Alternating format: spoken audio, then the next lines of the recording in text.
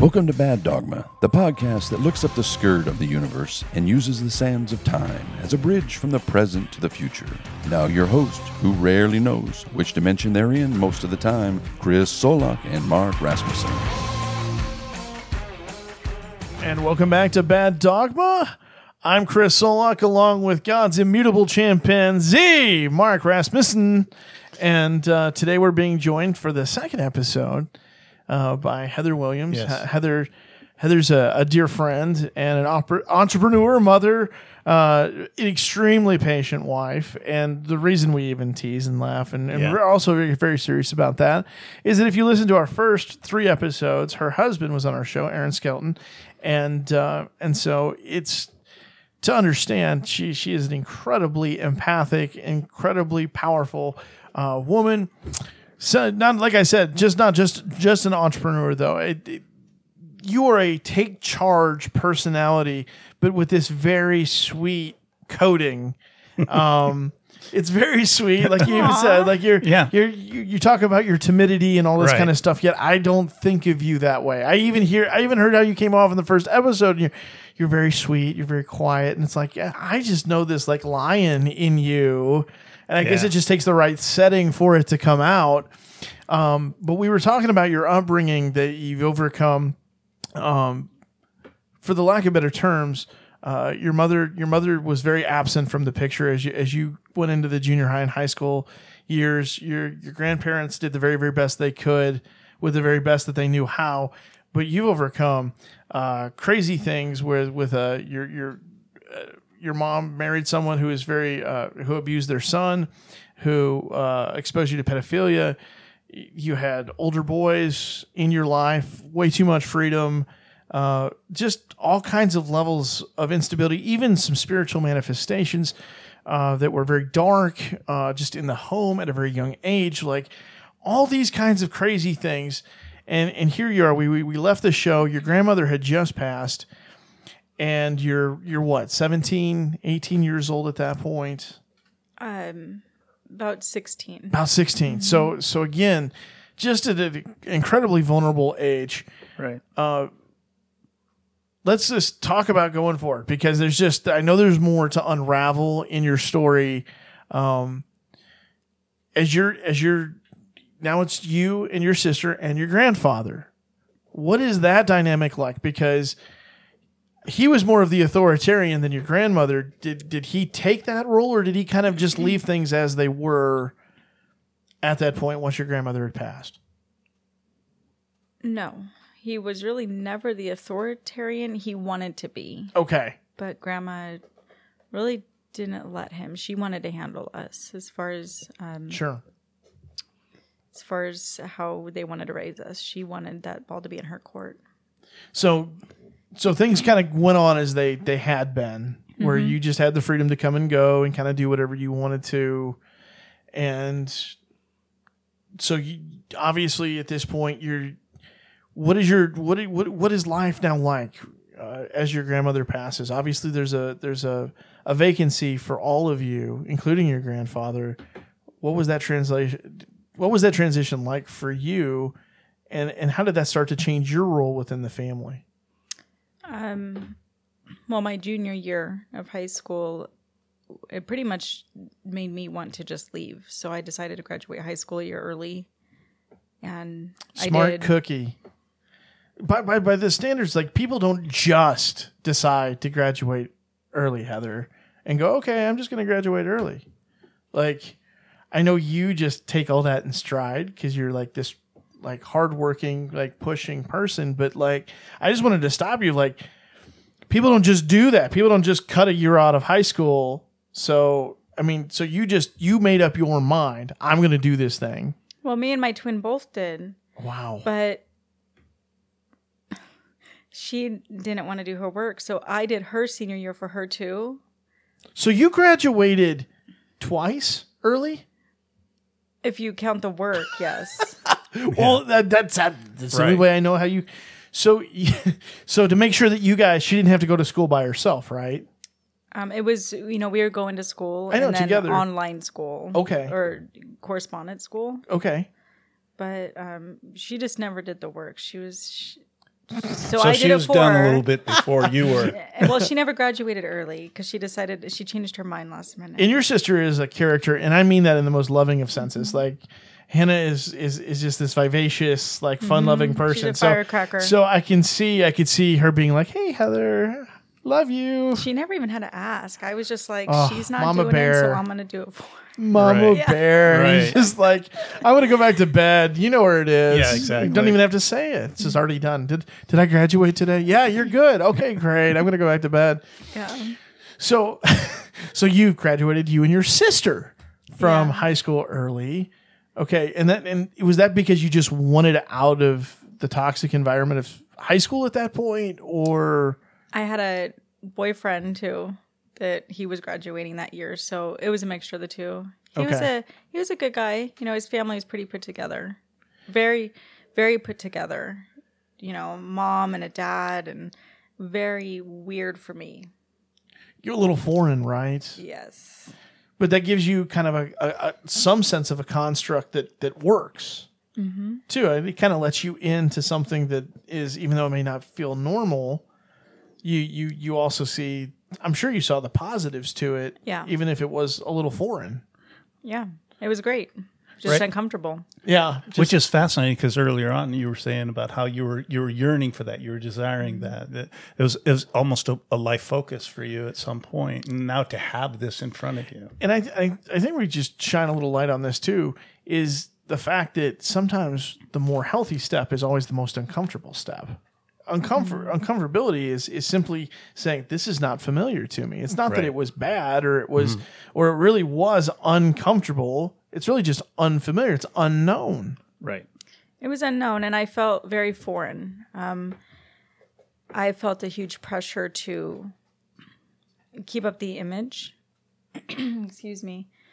You know, I didn't want my broken family life to play a weird role in that relationship with him and his family, which I felt very, insignificant compared to them. I just didn't feel like Less I than. fit in the puzzle. So there is a little insecurity Yeah. that's A lot. that's tied to Right. that. Okay. And so you're going, I'm not like that. And so in that way, did you find yourself building barriers and boundaries in that relationship, or were you able to let your insecurities and walls down and overcome it? I mean, you know, I would go over and spend time around his family, but I never felt comfortable. kinda keep I your did not distance. know how to be in that. I tried, but there was just a huge barrier where I didn't even know how to be, you know, how to interact, anything. It's interesting. We talk about being, Yeah. right? And that's just to exist. Yeah. Just simply how to be in an environment and to exist in it. And yet there's places that you can walk into and you just go, oh, I'm uncomfortable here. And again, you're in that developmental space that it's, you know, if you're 16, 17, 18 and you're somewhere you don't want to be, there's somewhere else you can be. You know, it's not something you generally make yourself do at that age. You're just like, I'm just going to be somewhere else. And I'm sure that he was motivated to be somewhere else with you. So you didn't have to be around the family. You know, it wasn't pushing your threshold. No, they were very tight knit, and I deeply wanted to be a part of that and a comfortable part of it. And the funny thing is that you probably fit in. If he was sitting here, I would have a really hard time believing if he was like, no, she didn't fit in at all, because you do such a good job Yeah. of, they probably would have said, oh, she was a really natural addition to the environment, because you're an incredibly happy person in a social environment. Like, Yeah, but this is now. I'm different. It's taken me a long time to. but the get to mask, that. wasn't the mask always trying to project that to a certain degree? Yes. And I'm saying, I'd be shocked that if they weren't like, no, she fit in great. You just felt different because, you know, that's, you're always so good at that because you're thinking of other people. you're always, just by doing that, you're trying to ease something for someone else that they're not even feeling. Yeah. Well, it was always interesting because you do the small talk, right? When you're getting to know people. Sure. And in high school, what do you talk about? You talk about, oh, do you play sports? Oh, tell me about your parents. So it was always this, oh, I know they're great. Now I have to talk about, where's your mom? Oh, my grandparents raised me. Like, those are weird things to say to people. Sure. When you're a kid, when you're in high school, because it's awkward. It's for everybody around. It's not like, that is wonderful. You know that there's something negative that led to that, or, so it was hard because I knew the story I had. I knew what I was, when people wanted to know about my life, especially at that time. It wasn't going to fit the narrative they wanted to hear. It wasn't a comfortable narrative. So Yeah. it was, whether there was just a connotation that went along with that I maybe placed on myself. But there were instances where, living in a small town, there were, people that didn't even want their kids hanging out with me and Hannah because our mom had been a drug addict. Okay. Yeah, no, so that probably spilled over into some insecurity. Well, sure. That's the added notion of the wrong side of the tracks, which would have been the 1950s interpretation of all that kind of stuff, and there's always that social stigma that comes, that and you're of course you're going to be more sensitive about it than anybody else is going to be. So again, these are all these aspects of awareness that you're having to deal with as you navigate, as you get older. So where does that start to shape your belief system and the way you look at the world and the way you handle the world around you, as you now kind of step into adulthood? I moved to California after I graduated for massage school. Got away. At 17, I moved, and I wanted to take on the world. I thought, okay, I got this. Like, I've handled my life so far. I have this, whatever this is. Well, you, in all fairness, did senior year twice for you and your sister. So, and you did it a year early. So, I mean, when you've made the decision to be a world beater, you've beaten your world. Mm-hmm. So that makes total sense that you going out there. You have that. I was mechanism. excited. Yeah. It was just, I'm gonna go do this, and maybe guarded with people a little, but I was very aware that I didn't want to be. Sure. So you're now in California. You're taking these steps towards adulthood, and why go to school? Financial independence, those kinds of things. Did you find, was there difficulty in starting to create that life, or did you find life, you're 17 and starting to try to build a life. Did you find there to be difficulty, pressure, insecurity in doing that, or were you pretty much good doing it out there on your own? Well, thankfully I didn't go completely alone. I had people that I lived with out there. Sure. My best friend at the time, Maria, and her mom, I moved in with them. Okay. So she, I had support while I was there for a good part of school that unfortunately fell through for a bit. And then I was on my own, but I went out there with support. Okay. So here you are. You're making you're in life journey. So what is that like at that point for you?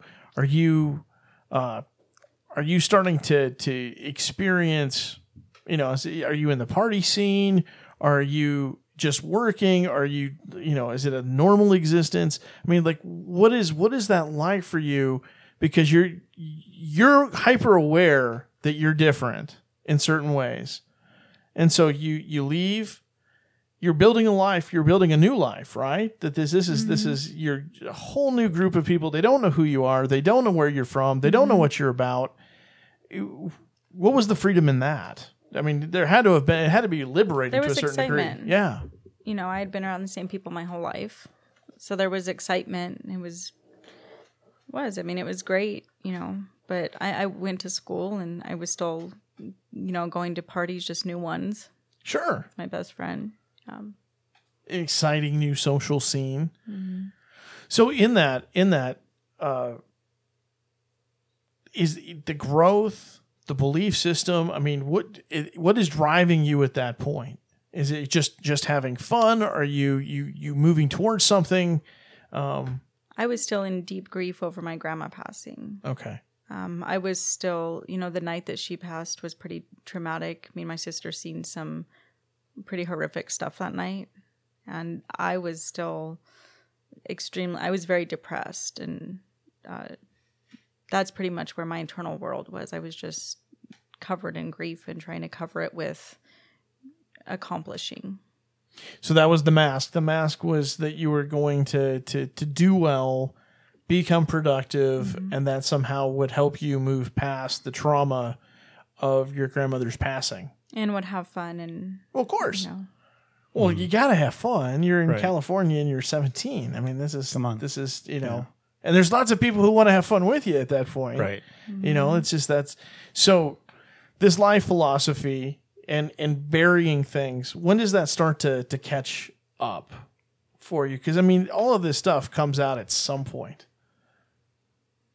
I don't have a clear answer on that. Okay. I don't know. So as do you stay in California? I started experimenting with different drugs at that point. I don't know if that's maybe... Yeah, it's a form of medication. Yeah. It's just... So what is your... I want to get a tap into this a little bit because it's really hard for people to have hope without a belief system of hope.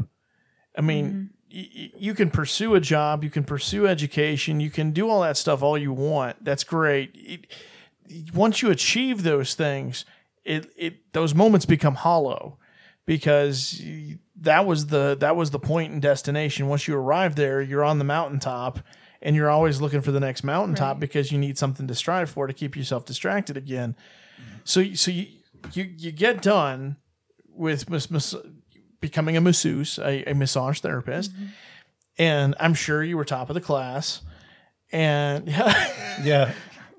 if there was one, whatever the grade scale was, you had to have been up there because that's a priority. And so my question being is, when did you start noticing like an absence? Like no matter what you were putting your hand on, no matter what you were doing, it wasn't giving you what you needed to feel better, to feel okay? So around the time when I was in massage school, I was living in a trailer park at one point, working a couple jobs and going to school. Wow. Barely paying any bills. And anyway, the guy that lived next door, come live with us, blah, blah, blah. I started dating him and lived there, found some sense of security there. Sure. And that was rough, though, because it just it wasn't fulfilling. He was a pothead big time, and that just wasn't really working for me. So I felt a big sense of emptiness, I think, for my first time. I felt alone. Even though I had a boyfriend for the first time, I felt alone. And that's the worst, is to be in a relationship and the relationship makes you feel more alone. That the codependency kind of catches up to where it really becomes hollow. Where it's worked in the past, Right. It's now not working in the way you need it to now. Yeah. So that's kind of a breaking point. But does your life reflect that? Like you're coming to some of these realizations that some of these life strategies that have been presented to you are no longer working. So was there any decision to correct that quickly, or was that just kind of like tough it out? I think I realized I wanted to be out of that relationship. Sure. Slowly but surely. I ended up leaving, but really God spoke to me for the first time when I was at that house. Okay. And I was depressed and I was alone and just sitting on a bed. And, I hadn't been praying for a long time. And one night he just said to me, I heard in my heart, my spirit, I didn't hear it audibly, but I heard from my inside, get on your knees and pray. And I had never done that. And I never got on my knees and prayed. Never even been around people that did that. So I just said, okay. And I did. And I just crossed my hands. And I think that was a moment where I experienced pure vulnerability or surrender. Wow. I feel God right now. I just said, Lord, I can't do this without you. But it was like that moment of me realizing, I think what was happening spiritually is everything that I'd carried all those years. Sure. In that moment, I was, at least for that moment, able to hand it over to say, I can't do this. And right when I felt that, or right when I said that, I just felt this like cold water just slowly starting in my head and just slowly working itself just down to my feet. And I just remember, opening my eyes, and I was just like looking behind me thinking, oh my, God's real. Like I was witnessing it happen to me, and all I was thinking was, he's real. He's real. Any context at that point as to who God was, or just No. the fact that it's God? Nothing. Yeah. Yeah. So it's just God. But the reality of it, right? Yeah, just experience having this spiritual manifestation, and I'm just so you felt water. Mm-hmm. Did God speak to you as to what the water was for, or were you just like? I felt it just. It was just filling me with love. It was just like, it was cleansing me. It was, whether it was the depression, everything, the loneliness. I just. It was gone. Everything was completely gone. And I just remember crying happy tears, I think, for the first time probably in my life, because I felt like, well, someone has my back. Wow. Like Yeah, and that had been missing every story you've told. You wanted that. Every single encounter that you've explained to us, that was the desire, and yet it always fell short. This didn't fall short, right? This moment. No. And there's nobody there. It's you, right? It was just me Yeah. and a little room in a trailer park. There you go. Yeah. So I sat up. I felt like this happiness and just something, a piece of my puzzle I never felt before. And I sat on the bed and I turned on the TV and I said, I'm just going to watch TV and hang out. And I turned it on, and one of my grandma's favorite songs came on the radio or on the TV screen. And it was Vince Gill. And it said, don't ever lose the light in your heart, because life will get harder and harder every day. And that played the second I turned the TV on, that verse. And it just was like, okay, whatever this is right now, I can't lose this, because this is where I find this feeling, is holding on to this God that I just said I need. So not knowing who this God is, you're holding on to the sense and whatever has just transpired to yourself. Because I know those moments of transcendence, you have no clue what's really transpiring. Yeah, you just get to feel the release from the manifestation. So does that give you the strength? Do you continue to stay in that relationship, or do you get out of that relationship rather fast after that point? Within a couple of days. Within a couple of days. So that's the strength to sever that emotional dysfunctional tie. Right. And that was what gave you the strength to get your tuchus out of the trailer park. Right. So where do you go from there? I moved into I rented a room in a really beautiful house, and I just lived there by myself. So here you are, untethered. Heather, untethered. Is this a first for you? Yes. So this is literally Yeah, a first for her. So that's the breaking of codependency right there, or at least Right. the potential to Right. start to break codependency. It was the strength and the emotional healing Right. to where you're like, I don't need to be with someone in that sense, just not to be alone. Right. I mean, I was still with Sure. him, but I decided I needed my own space. Oh yeah, but there's some definite distance. And we all know that when you're like cohabitating and then you stop cohabitating and you're still together, that's just like the eventual end. It's just a slow bleed out generally from there. And so it's because it's actual emotional. There's an emotional bond, and now there's emotional distance where there's already a bond formed. Like relationships like that rarely survive. There was a bleed out, but not before I got pregnant. Okay. Yeah, there was a bleed out, but so I got pregnant, He was in the military, came home to visit. Surprise. Yeah, I got pregnant. And he wanted me to marry him over the phone. And I told him I can't do that. So he basically just told me he wanted me to give the baby up for adoption. And I told him, I'm not doing that, and you're not going to see me anymore. So it was a one-time thing, or a weekend fling. Well, dated for a period of time. Yeah. But when he came home on a leave, I just went down to visit him. I had moved away. Okay, so you guys had known each other for a while. Mm-hmm. It was kind of like an on. So this is so that all transpires. You're pregnant. Mm-hmm. Does it get any more isolating than that? Trying to figure out what to do from that place. I'm just asking because that would, to me, now you're right back in that need for someone, but you didn't seem to have that reaction with him. Like you're not the one for me. No, I went to a church. That was the first time I ever went to a church by myself. Interesting. Salvation Army. So Salvation Army, good old Salvation Army. Love the uniforms. No, I'm going to tell you, there's a lot of places to go when you're in crisis, and Salvation Army churches. I will never discourage anybody from going to a Salvation Army church, because the one reality to this is, and you can agree or disagree with me, but the reality is that those people, they take anybody in any condition, any state, any crisis. And they're willing to listen. And I tell you, that is in itself is a beautiful thing. So something led you to a very safe place. Mm-hmm. Well, I went because I basically had to decide if I was going to get an abortion or not. Okay. So I decided I'll go to church and talk to God about it. And I sat in the back of the pew and basically left saying, fine, I'm keeping this baby, but you better help me raise it. So there's a dialogue there though that you just totally cut us out of the conversation. And that's fine if you don't want to have the conversation, but I can't let you off the hook that he's got.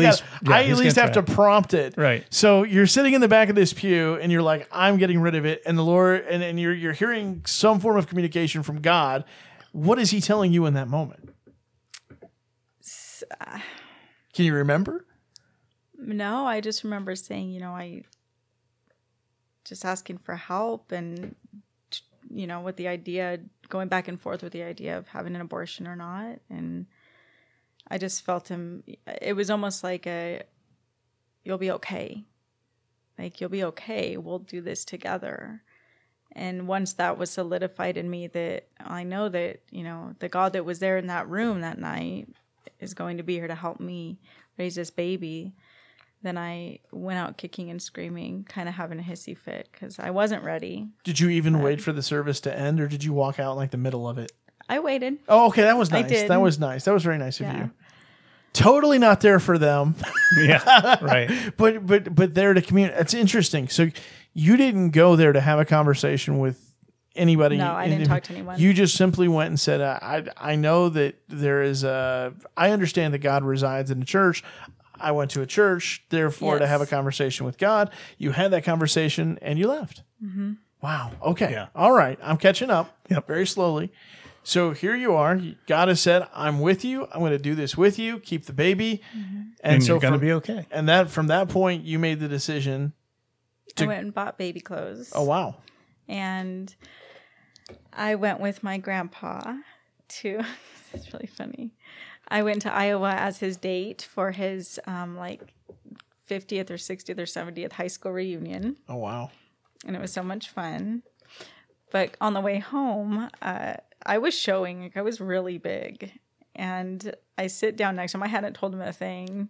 And a flight attendant comes up to me and says, "You are so cute. How far along are you?" And my grandpa's sitting right next to me.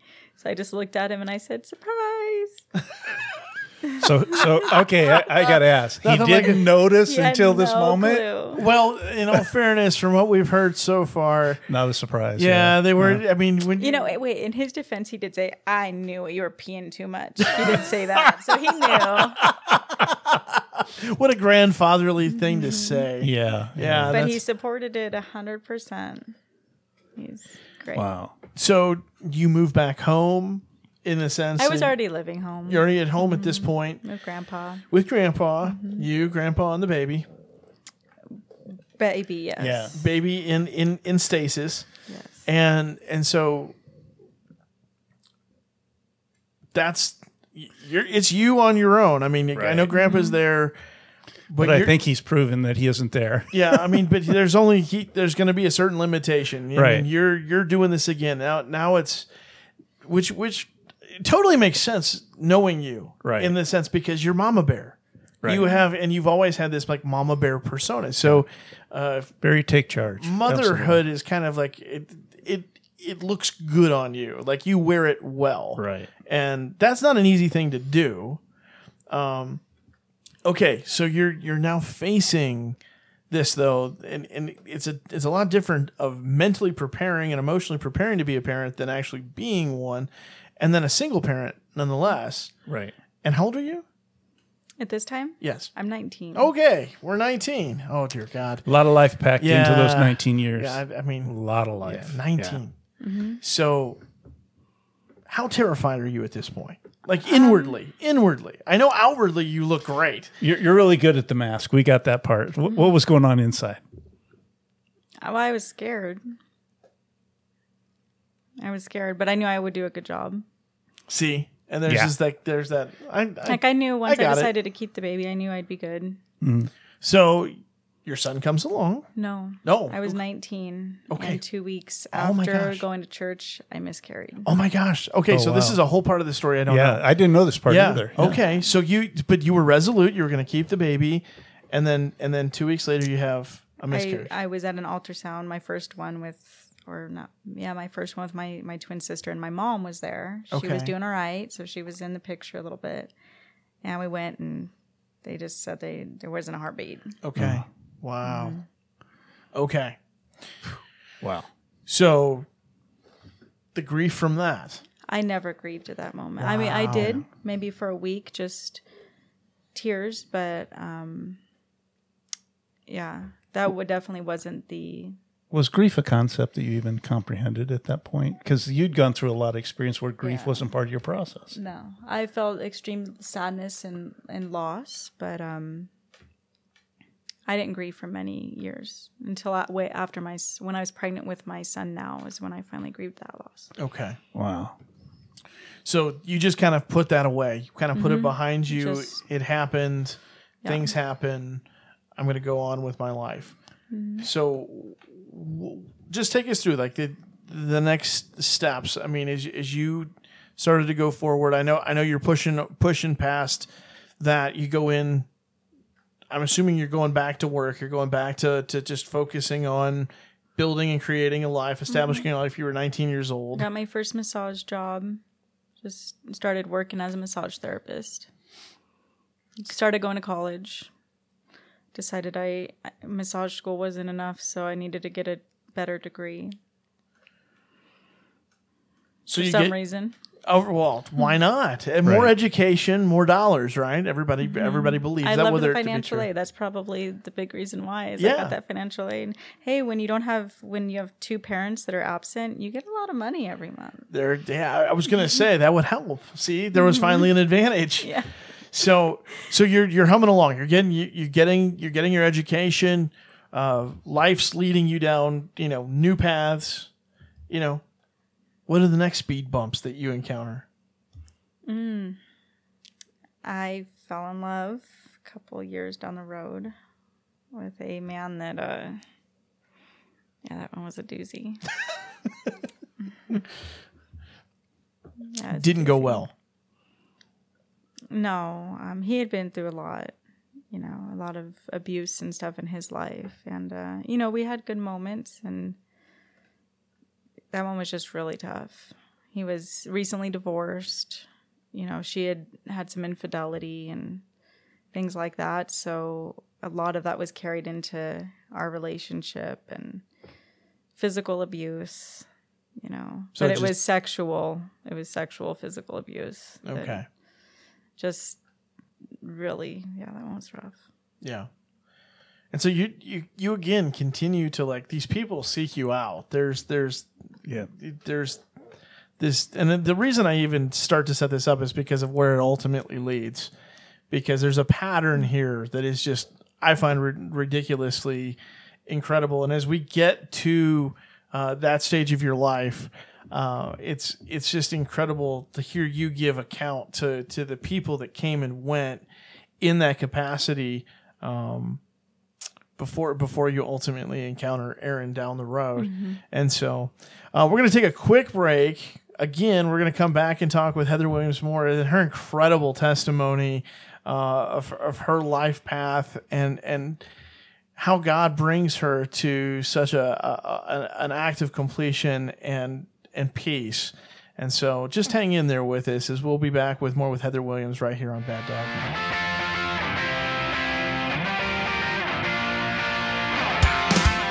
Now back to the Bad Dogma Podcast, your weekly dietary supplement of truth amidst the Twinkies and ho-hos of the media world. And welcome back to Bad Dogma. I'm Chris Solak with Mark Rasmussen. And we are talking with Heather Williams as we're continuing on here in episode 2 with her. And we're talking about just her incredible story of just a life that has just had to endure and overcome. Yeah, rough journey, definitely. I think we're at age 19, right. And you've already experienced, more than most people do by the age of 80. So just it's unbelievable. Just how much you're having to handle by yourself. Yet the presence of God has revealed Himself to you. He gave you peace. You've had this miscarriage.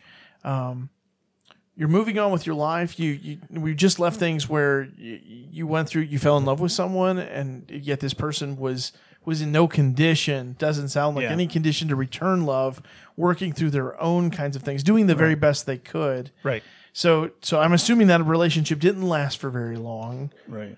At least in the longevity of things. Right. So but a consistent pattern that we've been talking about. Right? About a year and a half. Okay. Mm-hmm. So take us past that, Heather. Continue to kind of lead us forward as your life is progressing at this point. Well, I think it's important one thing to note with him. With him, I actually waited for almost a year to have sex with him. Okay. Which, about 8 or 9 months.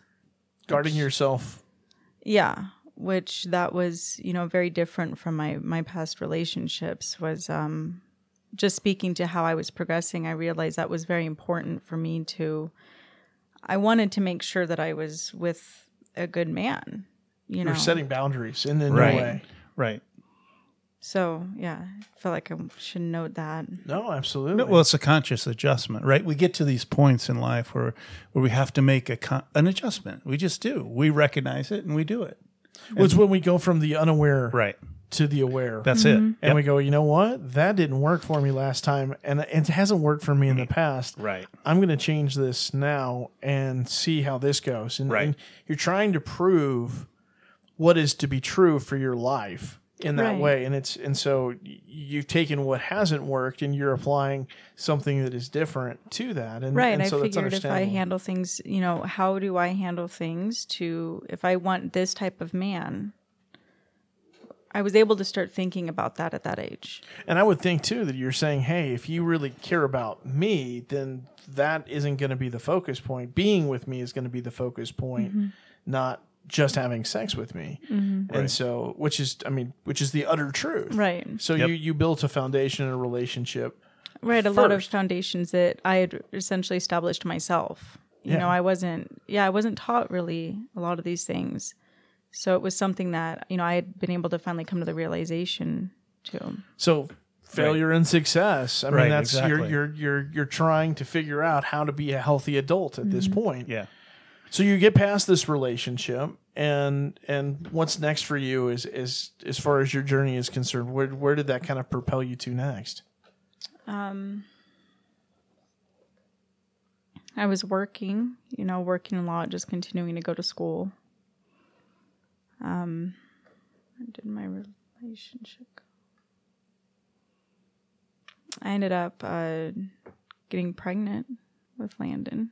Okay. My son. My sister had met her boyfriend or her husband at the time, and he had a best friend that they wanted to naturally introduce me to because we were twins. Sure. And we were great friends for a couple years. While we traveled together, we didn't sleep together. We were great friends for a couple years. Okay. And then I decided, I think he likes me.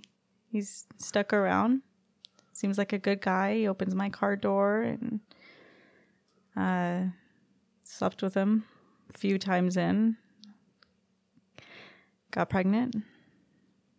Now, I will say before I got pregnant, I sensed that he didn't really care about me very deeply once we started sleeping together. I could feel it. I felt like it was more of a objectification, and that came out in some anger. I had some pretty deep anger that came out. So, okay, I want to just tap into this just a little bit, because this is that gift. Yep. That empathic gift that Yep. you've had since that you're sensing, you're feeling something. I mean, someone else's intentions. Now, granted, I get it. During an intimate act, you're in tune with the other person, and so when you're out of tune with someone, you feel that as well. But to pick up on something so very specific, I mean, and there's a pattern here, Heather, that you've always had that ability. So it's interesting that the anger spills out.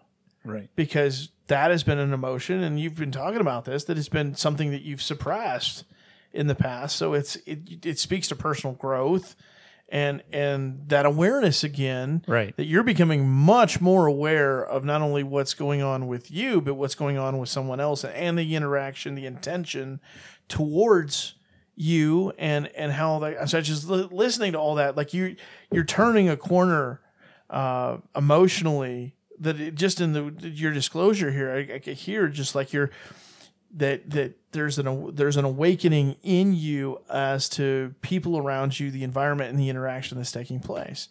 And man, I just that's a huge moment. It is. For any person in their maturity and in their personal growth. And but what an interesting moment that is, because like you said, you're pregnant with Landon. Mm-hmm.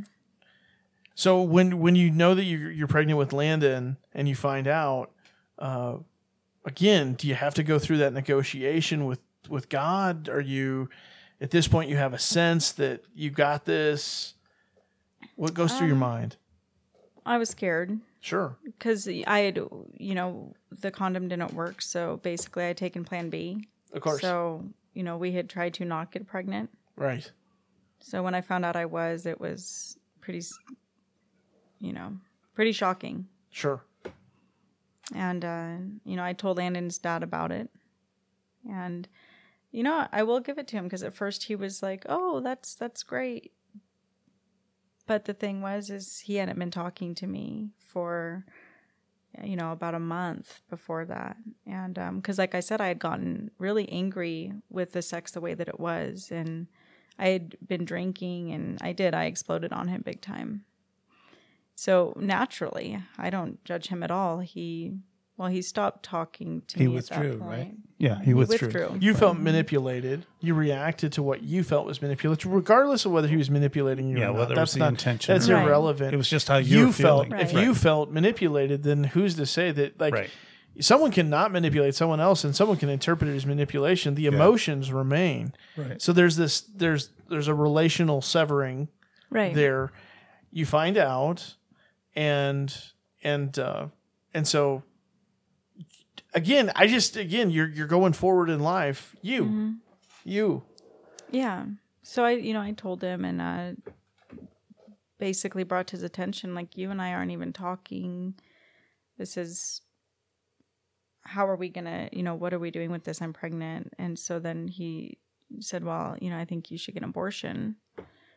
And I just spent the next couple weeks really soul searching. A mess. I was a mess. Journaling, praying, everything. And I decided to get the abortion. So he drove me to the clinic.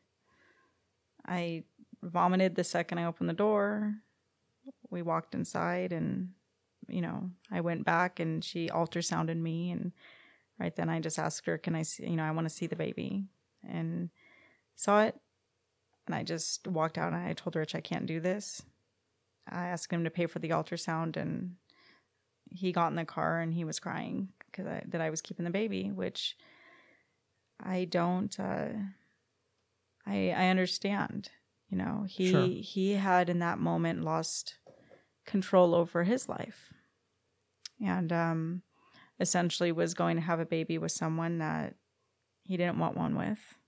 And I understand that. And he had saw aside, the anger is something that he had never seen in me for 2 years. So when that came out, I don't blame him at all for that. I don't blame him for that. What can you share with women that might find themselves in a similar circumstance? Because you had pressure to do. Well, you had two different points. One where there was no pressure on you and you thought you might have an abortion. And then the second time with Landon, where you were pretty certain that you were going to have an abortion to the point of where you went to the clinic. You had agreement with your partner that was what you were going to do, yet you walked out of there making a decision to do something else. What would be the advice that you would give someone in that similar circumstance from your point of view, that faced with that same decision, how would you encourage them to look and handle that circumstance? It's very difficult. And I mean, I can't believe it'd be any more isolating than that, because as much as his life is affected, your life is truly affected, and obviously going forward by yourself. And I knew that the second that I decided to not get the abortion, I knew that I was going to be a single mom. Sure. And I knew that Rich was going to be extremely angry and sad. My advice would be to don't think in the temporary. For people that are deciding whether they're going to get an abortion or not, to not only think in the temporary. Because I've looked at my son many times and I can't imagine. I've had to look at him and I've cried a lot of tears of what could have been. Sure. What could have been and how close it was. And things change. Circumstances change. Things don't stay the way they are in that moment when you're deciding to get an abortion or not. That's a really powerful statement. Very powerful right there. Yeah. That when you have a chance to look back. Yeah. The power of that ability to look back, and to look back knowing that for you anyways, that you made the right decision, and the emotion attached obviously to that. I think the one thing that I've learned is that I don't think you know what love is until you have a child. I can honestly say that. I don't think I knew what love really was until I had a child. So I can't even imagine you from that standpoint. Looking back, I could understand why you would say how emotional you were with that perspective. So, Heather, I just want to say thank you for sharing that part of this area, because it's incredibly personal, right? And it takes an incredible amount of vulnerability to share all of this. So I want to thank you for that, because your vulnerability, I think, could help at least give someone perspective in a true time of crisis. So you decide to have Landon. And one thing I want to say to that as well is, I can look at my son and, I can say that on this life that I've saved a life. Yes. And that's amazing. I can hold my baby and, I saved his life and ultimately he saved mine. Yeah. Because, my life had to change once I had him. So we've saved each other's lives, and that's amazing, isn't it? Mm-hmm. That's awesome. Yeah. So Landon saved your life. How big was Landon when he was born? 6'11", I believe. So 6 pounds, 11 ounces of life-saving goodness. And that's a terrifying moment in itself. I don't care who you are. Rich was in the room, Landon's father. Yeah, which is awesome. Yes. Yeah. It was. So he's a great dad. You know, he did get on board and still it was rough at first. Yes. Sure. And not at first when Landon was born, but my pregnancy was rough because I was, talk about the wrath of a scorned woman. Whew.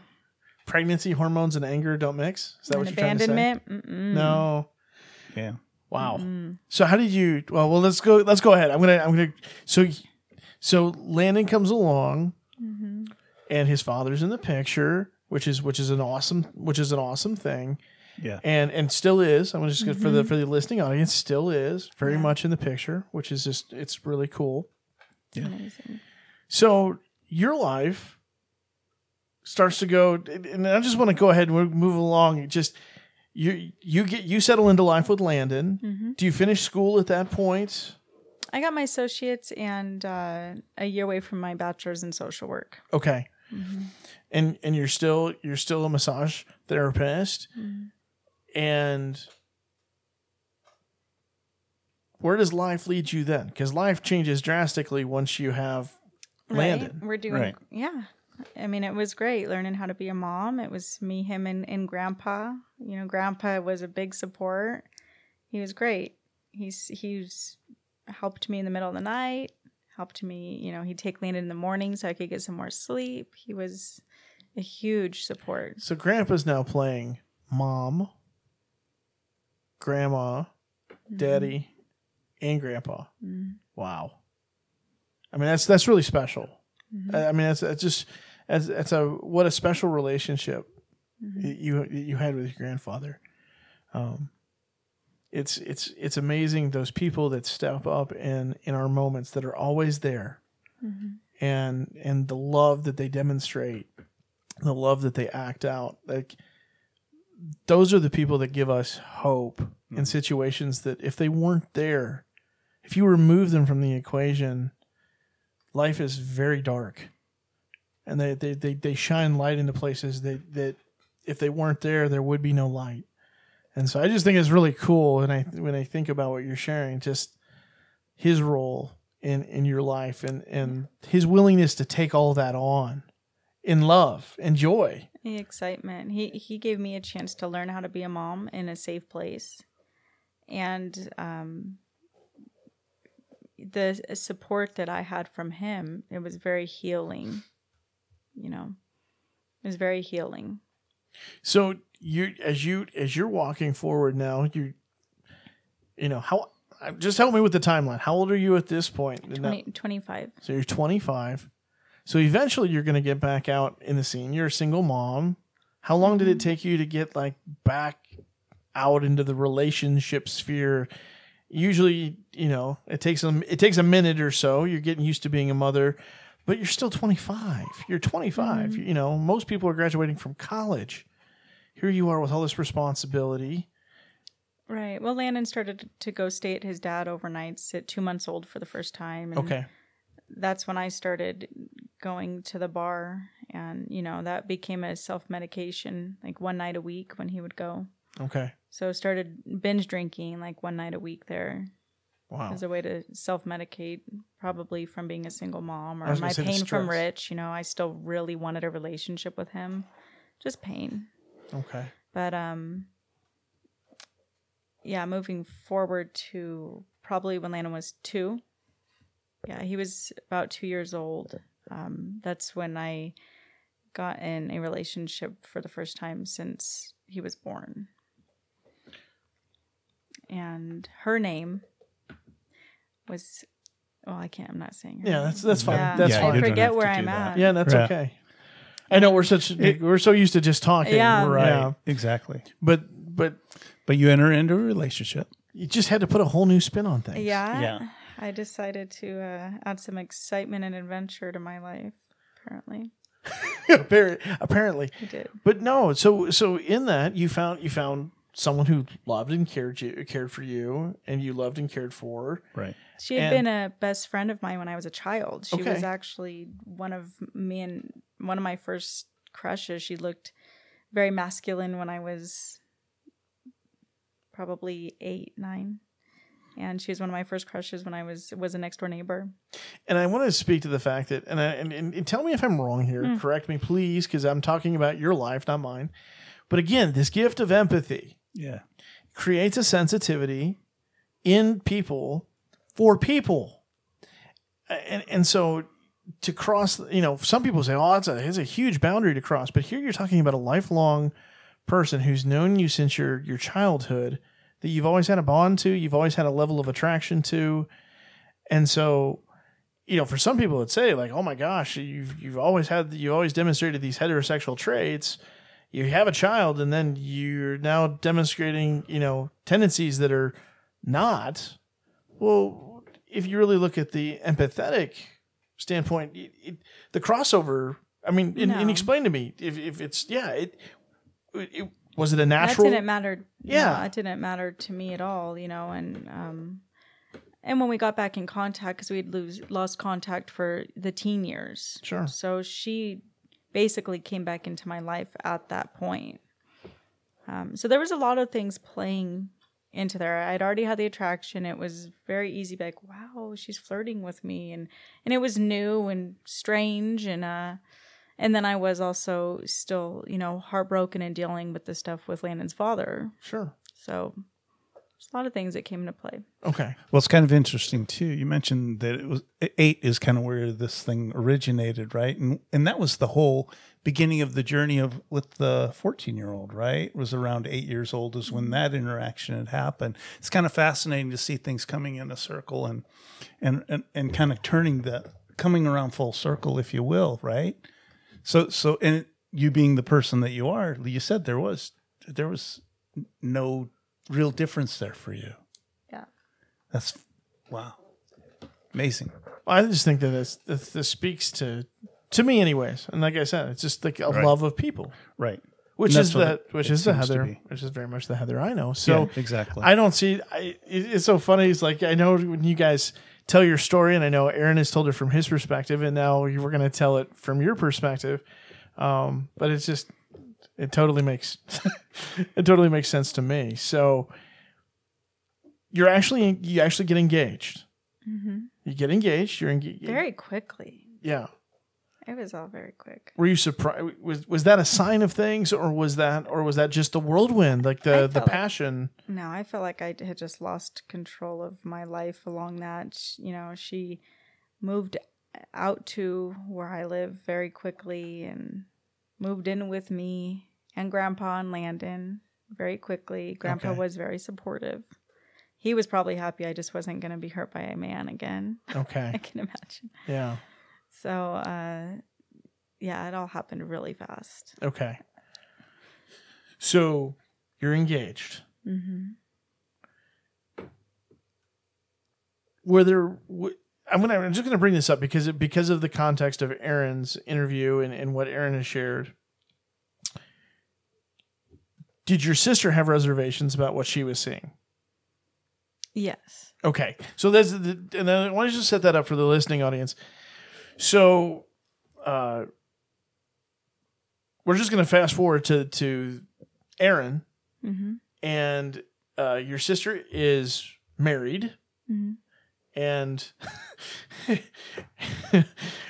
Aaron's a heroin addict that your brother-in-law just thought would be perfect for you. I'm sorry, I just don't have any other. It's such a ridiculous way to say it.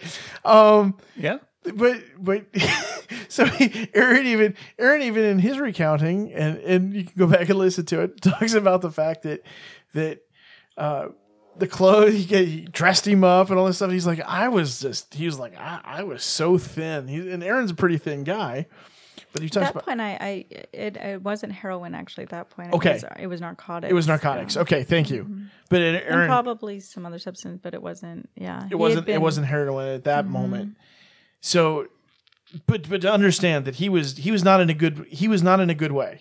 No, he was not in a good shape. Right. He didn't look good. No. he was very much in an addict stage, and very much a slave to that at that moment, and so it's sweet of you to clarify, but I want to make sure everybody understands. I didn't really miss that. He was not in a good way. Yes, and so as he tells it, he was sitting on the front porch, and there was an introduction made. Please go ahead. I wasn't there, so please tell us how you guys encountered one another. No, my sister had told me at some point that that her husband had a friend that she thought I could maybe help because he had some hip problems. So I said okay, and I forgot about it. And I walk up to her house. I'm pretty sure hungover from the night before, and looking a mess. And I walk up, and there's this man sitting on her porch swing, and I just sit down next to him. It's just me and him outside, and I said, "How are you?" And I put my hand out, and we just held hands and started talking. Had you ever grabbed a stranger's hand? No. Before? No. So you just grabbed Erin's hand. It was like my soul was just reunited with someone that was very dear to me that I had missed for a long time. Wow. Did you and Erin know each other in a past life? We did in heaven, I'm pretty sure. Okay. See, I love that answer. Yeah. And it's the truth is there are a lot of people that say, "Oh no, it must be a past life experience." Right. No, it could be simply coming from the same celestial place. Could be. And being reunited in earth after having to exist in a fallen creation without one another for a very long time. Right. See, there's a whole nother perspective on that I think sometimes those of the Christian faith aren't willing to embrace or explore, to say that there is this connection between people. Yet when we read scripture, it speaks to one body, one spirit. Mm-hmm. Yet we still want to create this disconnection because we don't always know how to explain the narrative. And so you guys, obviously your souls touched. I think it goes beyond soul. I think it was a spirit touch. I've never experienced a couple, and I still haven't experienced a couple like the two of you. Yeah. I may never. You guys may be it. I'm serious. Yeah. And you guys are so perfect for each other in your imperfections, your humanness. Like, we're all in our humanness, but you guys like perfect each other. It's a literal. Jerry Maguire had no idea what they were doing when they wrote that line, and when I watch you guys, it's like you guys do complete each other. It's not always pretty, it's not always perfect, but you guys do that, and it's an amazing thing. So here you guys, you grab Erin's hand, you start talking to him, and he speaks to the fact that he started crying. Mm-hmm. Did you cry as well when in that recognition? Like, in that moment, I think I was just wondering what was going on. I maybe had tears come in my eyes, but I could tell that he was extremely, he was very touched, and I was just, I was really overcome with what is this new emotion I'm feeling. Okay, so wow. You're engaged. Yeah. You just had this encounter. Mm-hmm. You're engaged to a woman. Yeah. Erin's got all kinds of addiction issues. Which I was not in a good place at all. We were drinking together way too much. Me and her were in a very bad spot. We had been on the way out of that relationship for quite some time. Okay. So you start hanging out with Erin. Right. I actually invited him over. He came over to dinner with me and my ex and my grandpa. Okay. My plan, I had went home. Although we weren't happy, I was still faithful. Sure. I went home to her and told her, "Oh, I met this guy today that I think I'd like to be friends with," and he came over for dinner, met my ex, and that's where things were. So, share with us, how does this progress? Because this is, This is so complex and so messy on different levels. And I'm not even And it's true saying life, your yeah. life. I'm speaking Right. to just Aaron's condition as well, and everybody that involves. So A lot of variables. yeah, there's just a lot of variables, a lot of things going on. So Well, first thing, he came to Las Vegas with me to drop my son off okay, at his dad's one time. Still, my ex and I are still slowly tiptoeing our way out of the dysfunction we were in. But I had mentioned to Aaron before, I should note that when I was about 21, 22, I had sang worship at a church in town for a couple years and stepped away because I was questioning whether Jesus existed for pretty much this whole time, for years. So at this time, I had no relationship with Jesus. I really just focused on meditation and trying to be present and crystal healing, things like that. So and I assumed Aaron, that's where he was, because I just thought with his style. he looked like that guy. He looked like that guy, which is what I like. That was one thing I liked about him. Very attractive, yes. His heart was on his sleeve, and he was very open. His eye contact, he was just very vulnerable. But I assumed that he was kind of into the same things I was spiritually at that time. Okay. So on the way to Vegas, I was going through my glove box, pulled out an old worship CD that I love from an artist named Misty Edwards. And he looked at me and said, "You know Misty Edwards?" And I looked at him and said, "You do?" And I just told him I used to sing worship. And he goes, "Dang it, God." And he just asks if he could pray with me, and he held my hand, and next thing I know, I'm just feeling that Holy Spirit feeling like I felt in that trailer park that one time, and I just... So you hadn't felt that since? No. Wow. So it was a confirmation that there was something that you were allowed to feel, so that in that moment there could be that the presence could manifest again, that you would have a confirmation, this is safe. Right. Mm-hmm. That this is me. And how many years had passed between the two events?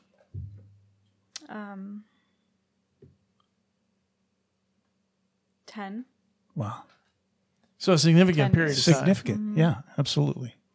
So any thought of Jesus at this point? Because you're saying like you'd already said like, this is all bunk. Right. This is you've shifted back to the esoteric thing and playing with it, which is understandable, but now you're starting to experience something that's you've experienced before, and then there's something actually real here. Well, when I had started questioning, I prayed and I asked God. I just told God one day, I said, "I'm questioning whether you existed, Jesus, and I'm scared and I don't know what to do about it. So if you're real, I'm here." And I just kind of stepped away. 2 months before I met Aaron, I had a dream. And I had been out of worship for years at this point. Okay. I was in the relationship, the dysfunctional one I was in at that time. And had a dream that I was walking through a field, like a rolling hill park, and I came up to a circle of people that stood up, and they started singing an old worship song that I used to sing in church years and years back. And I started singing with them. And next thing I know, I just felt this urge inside of me to put my hands up in the air and to praise God, which, I used to go to a very conservative church. So they never did anything like that. I never seen that. And I remember in my dream, in that moment, I felt shy. I felt like, oh, there's so many people around here that aren't doing this. They're going to look at me. But I said, no, I'm doing it. And I put my arms up. And I just loved God for a minute, for my first time, like that. And everybody stopped singing. And I just went walking through these crowds of people by myself again. And Jesus started walking up to me. And he just came up to me, and I looked up at him. And I just said, "Thanks for never leaving me." and I just hugged him. And I woke up with tears just pouring out of my eyes and those chills. And I remember that day I had felt joy that I hadn't felt in years, even though I was still in that really, really rough relationship. And then 2 months later, I met Aaron. So Jesus had been leading. You had called out and said, "I need to know whether you're real or not." You have this dream. It gives you dream or vision, however you look at it and experience it. Did that give you the confirmation that Jesus was looking out for you, that there was this existent relationship, and that you were okay? Mm-hmm. That I would be. That you would be. And so I had been crying out a lot when I was drinking really heavy. I had been crying out to the Lord, to God, to anybody that would listen for quite some time. Okay. And this is to understand that this is in the middle of a messy process. Right. Like, this isn't a moment that's stopping the drinking. This isn't a moment that's you're perpetuating all these things. Yeah. And so to understand that God works in the mess. Yeah. And that's the testimony. That's the evidence that, so many people, have, and there's different kinds of mess. There's different kinds of delusion. We all operate and suffer from some different point or another.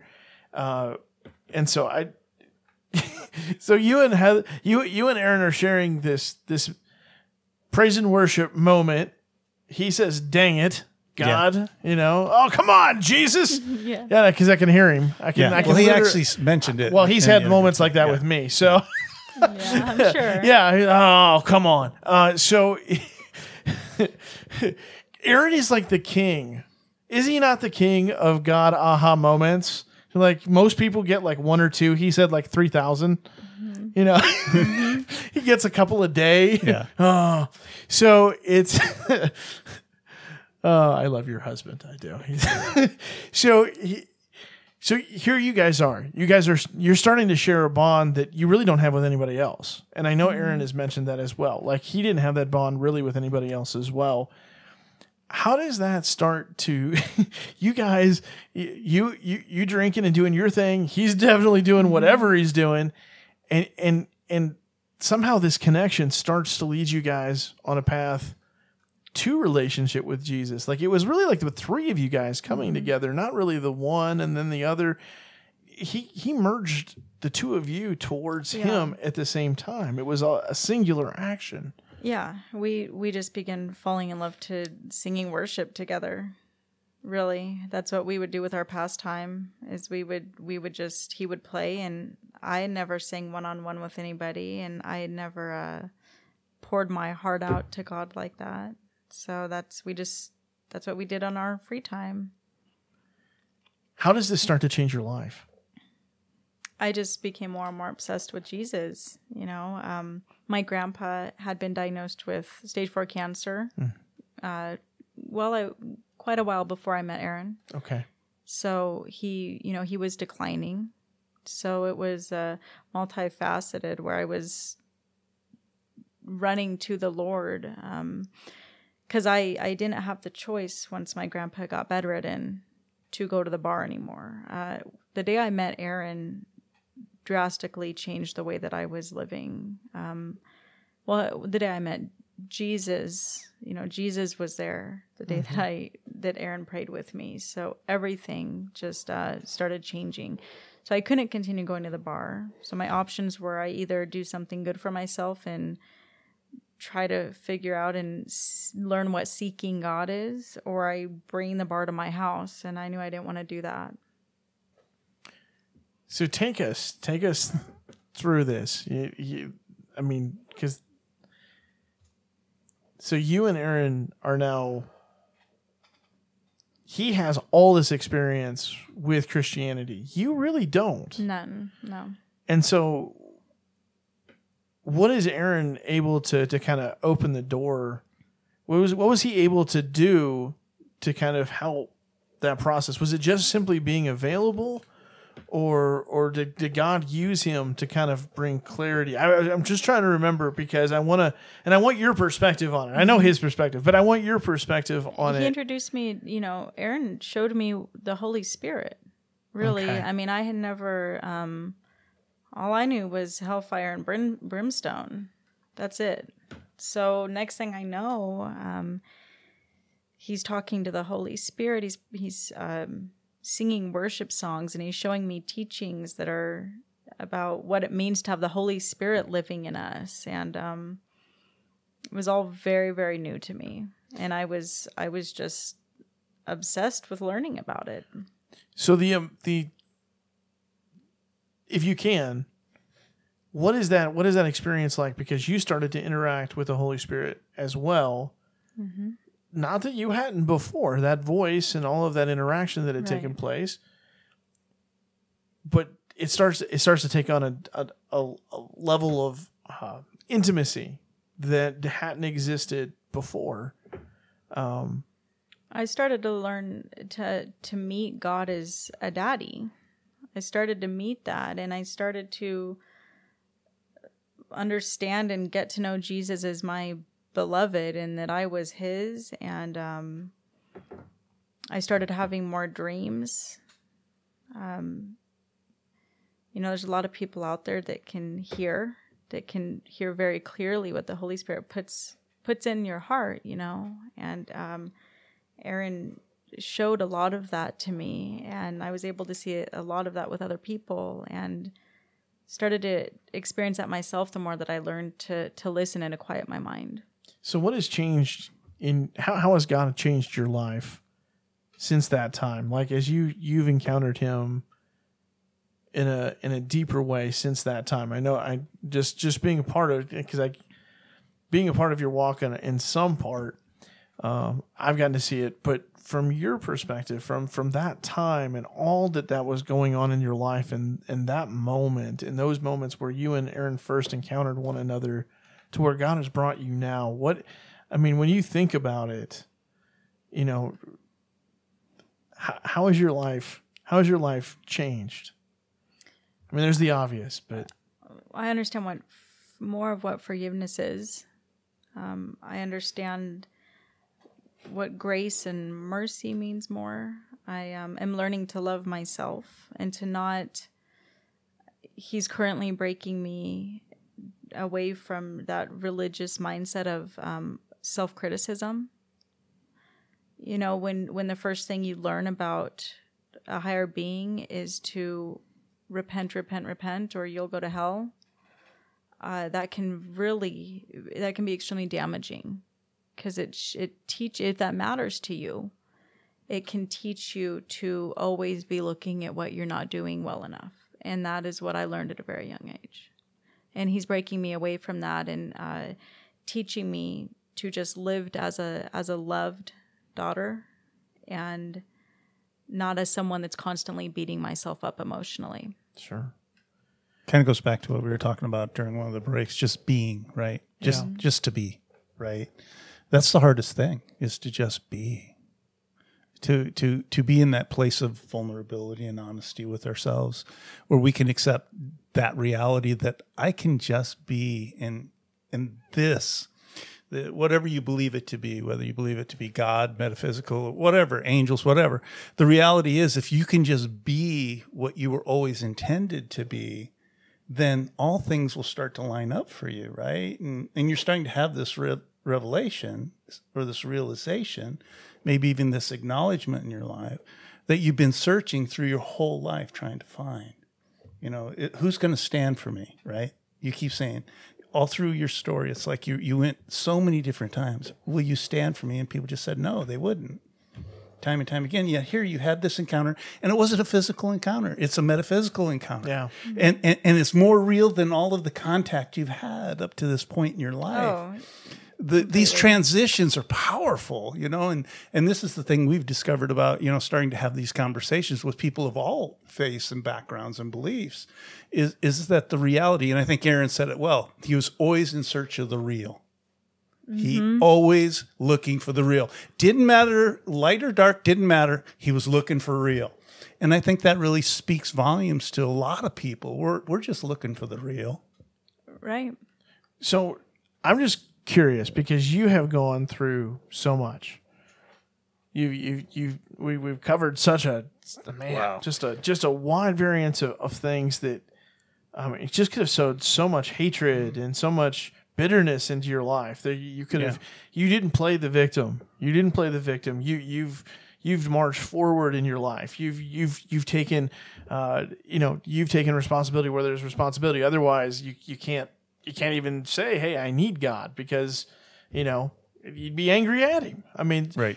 What do you say to people who have gone through things with, whether it be an absent parent or family that has manipulated you, whether it be for the right or the wrong reasons, or someone's abused you? Right. What would you say to people out there that have gone through these things based on what you've encountered spiritually? Right. What would you share with them after looking back at the life experiences you've had and where you've ended up? Well, what you go through doesn't dictate who you are. Right. What you go through doesn't, it can't. And you have very narrow paths that you can take. You're either going to live your life with the accepting a victim state, or you're not. We don't have, and that doesn't mean that we can't feel pain over what we've experienced, right? Sure. That doesn't mean that we shove it down, because that's not good either. But living from a place of victimhood will only manifest victimhood. And if we can constantly keep our head and our eyes and our heart focused on moving forward and not letting bitterness, because I've tasted moments of bitterness. Sure. And that bitterness is a quick one. I mean, that will transform you quicker than anything into someone that you don't want to be. Bitterness, whether it's with Aaron or, my mother's in my life now, but unfortunately she is struggling with severe mental illness, and our relationship is very unhealthy most of the time. And bitterness is very dangerous if you let that take root in your heart, but in your mind.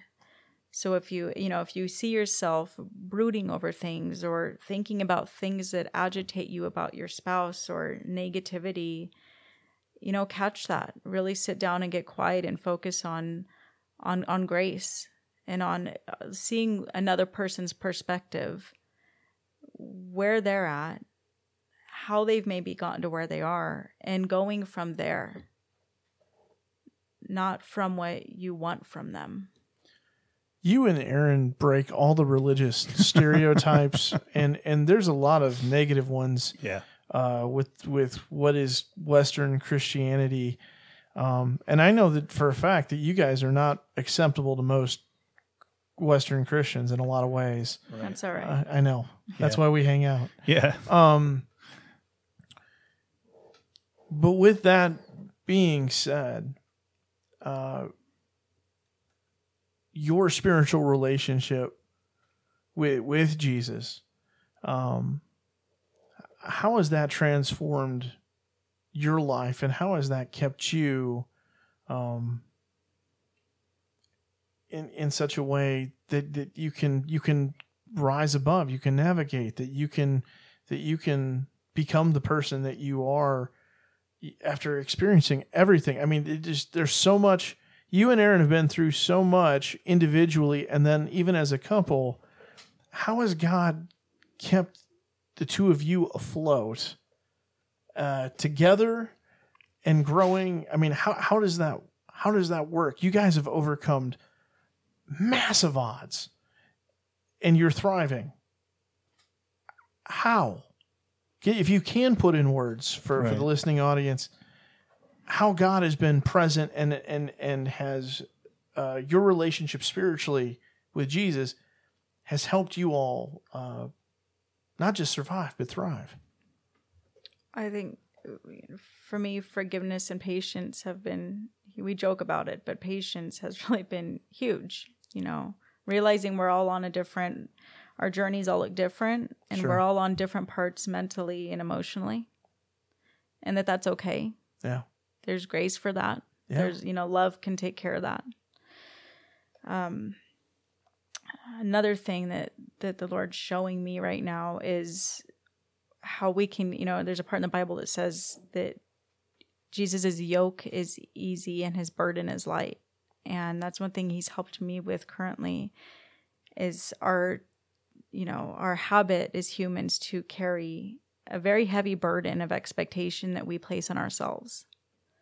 And I think that can be very unhealthy mentally, spiritually, relationally, when we take on too much, or we think that we have to carry all of this that we're not meant to. So just trusting and releasing yourself to something that you were never supposed to carry in the first place.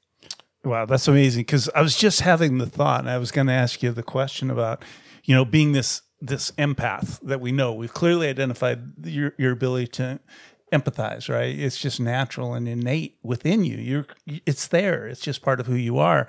And yet now you're talking about, you have to realize that even though you have this ability, you have to understand how to use it and operate in it fully. And so I'm hearing you say that, the way you described your life early on, and now the way you're describing the journey that you're on, you're not there yet. We get that. But you're talking about having to let go of the burden. These things do burden us, right? I mean, there's something innate in all of us that just naturally burdens us.